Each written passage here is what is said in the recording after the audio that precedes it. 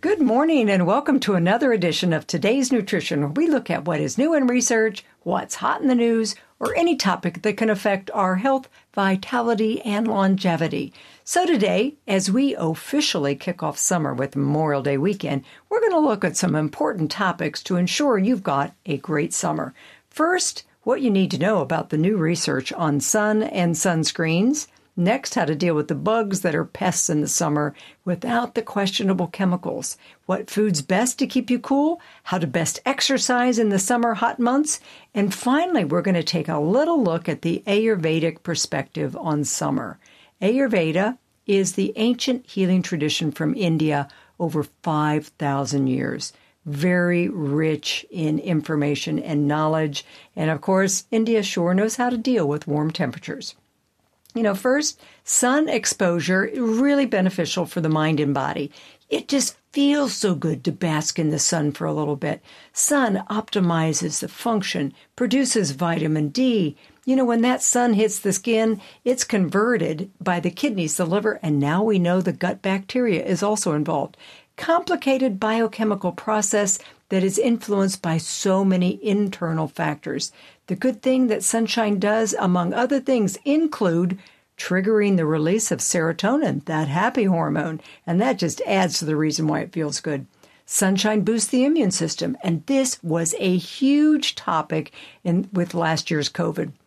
People at good levels of vitamin D fared much better with the virus. In fact, hospitalized COVID patients overall had the lowest vitamin D levels. Sunshine with vitamin D helps prevent cancer of all kinds: colon, breast, Hodgkin's lymphoma, ovarian, pancreatic, prostate. It also regulates the circadian rhythm, that sleep-wake cycle. It builds strong bones. And this is just the tip of the iceberg for the physical benefits of the sun.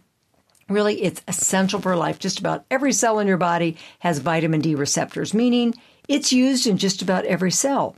But it's a healthy balance. We know excess sun exposure causes free radical damage, skin aging, skin cancer. Look at your skin, and that gets the most sun exposure to that gets no sun, totally different. You can be leathery in some areas and baby soft in others. So free radicals caused by the ultraviolet radiation, UV rays, that makes you oxidize, meaning like when you cut an apple and it turns brown. That's what's happening. You don't want your skin to be damaged like that. The accelerated aging makes you look older than your years, damaging the collagen, destroying vitamins in your skin, and of course, increasing the risk for skin cancer. But sun exposure isn't the only factor for skin cancer and advanced aging. Diet is huge. You knew I had to say that. Eating an inflammatory diet high in sugar and the omega-6 vegetable oils has a huge impact on skin health. Safflower oil, sunflower oil, corn oil, soybean oil, all of those are omega-6 and inflammatory. We need a lot more of the anti-inflammatory omega-3, fish, flax. Nutritionally, of course, we can do a lot to protect the skin. Consuming like the superfoods, blueberries, leafy greens, mangoes, citrus fruit really help. Also gets an extra boost of antioxidant supplements throughout the summer months. I like to take astaxanthin. It's known as the internal sunscreen for its ability to ward off damaging effects of the sun. Astaxanthin, along with vitamin C and E, they're beneficial too. Two really important supplements that can help prevent the burning: calcium lactate and Cataplex F. That is essential fatty acids, basically omega-3. I've used this, and you will gently brown and not burn. Standard Process Labs has always recommended these two to protect the skin and help prevent sunburns. They're wonderful, so nourishing. First thing, of course, naturally you need to do is shield yourself. When you know you're going to be out boating all day or paddleboarding on the lake or watching your kids in the baseball field, you got to arm yourself with a good brimmed hat and throw on a super lightweight UV protection long sleeve shirt. My grandpa, who farmed in the hot summer sun, always had a light long sleeve shirt and a brimmed hat. Common sense told him not to overdo it, So just hang out in the shade. It's cooler there too.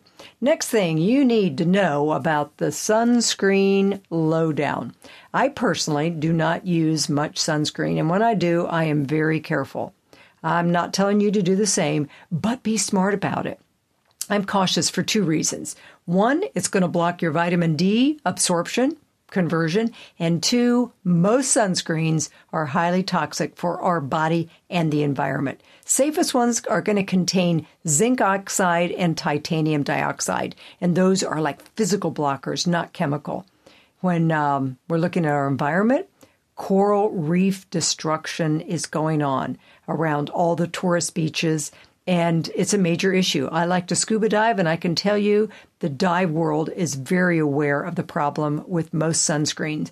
Research is showing compounds in those sunscreens, the sunscreens themselves, harm the ocean life. Sunscreen compounds weaken the immune system of the coral, kills the algae, and it also allows for the coral to become very subject to viruses and die.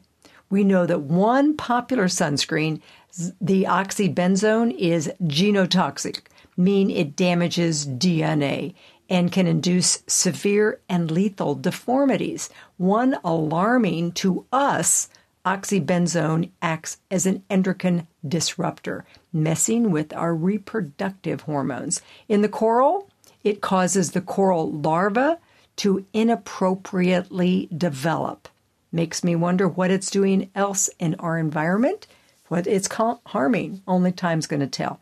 In sea urchins, it inhibits the embryonic development that results in gender shifts in fish, which makes male fish take on female attributes. And when females, also they're having reduced egg production and hatchings.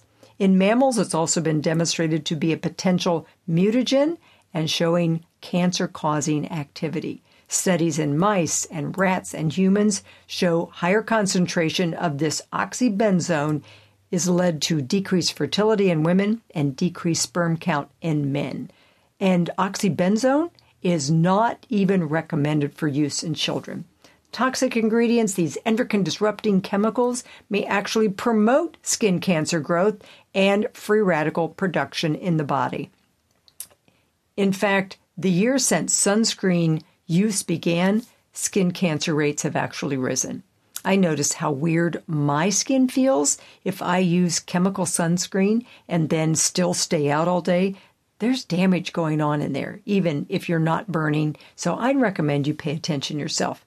There was a study in 2019 showing potential harmful effects of the active chemical sunscreens by the FDA, and it was confirmed in a new report published in the Journal of the American Medical Association. It tested blood levels of 6 of these common ingredients and found that they were quickly absorbed and the levels exceeded what's recommended by the FDA. So the FDA is actually reformulating its recommendations as we speak. You put it on your skin and whammy, the levels go up radically.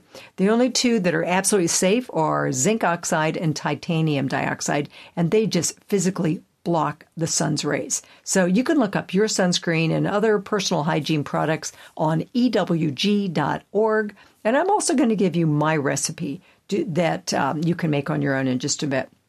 If I'm going to be out in the intense sun and can't easily cover it up when I've got enough sun, I will occasionally use a natural sunscreen. And I'm going to give you my recipe in a minute. I certainly agree that homemade sunscreens don't have the lab testing that conventional ones done, but they also don't have the endocrine disruptors and coral killing compounds.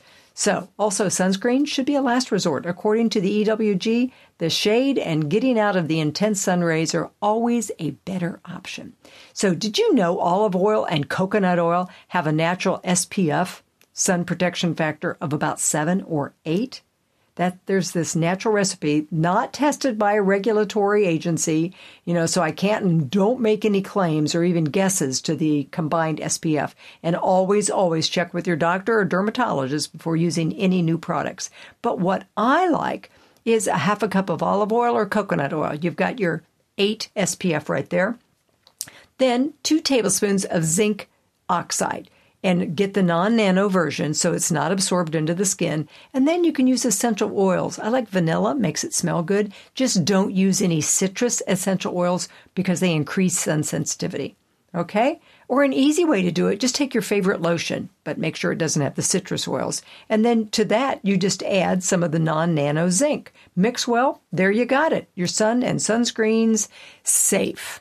And always make sure you cover up. Okay, and now bugs. We're going to move on to bugs. One of the most widely used ingredients in-store bought conventional bug sprays for personal use is the NN-diethyl M-toluamide, or DEET, commonly known as DEET, which is designed to repel, not kill insects.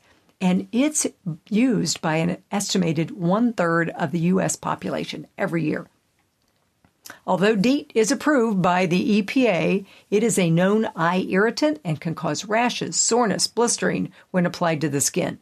And additionally, it's been linked to neurological problems in several different cases, as well as the death of 2 adults that have been associated with DEET. According to Duke University Medical Center, they found that DEET causes diffuse brain cell death and behavioral changes in rats.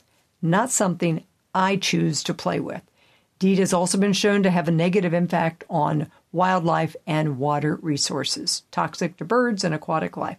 Okay, so a natural bug spray that can be made inexpensively and naturally at home is, easy to make, but you just use essential oils that are really effective, but there still may be a little concern about skin sensitivity, so I always just put it on my clothes rather than on my skin, and especially with children, you don't want to put it on skin.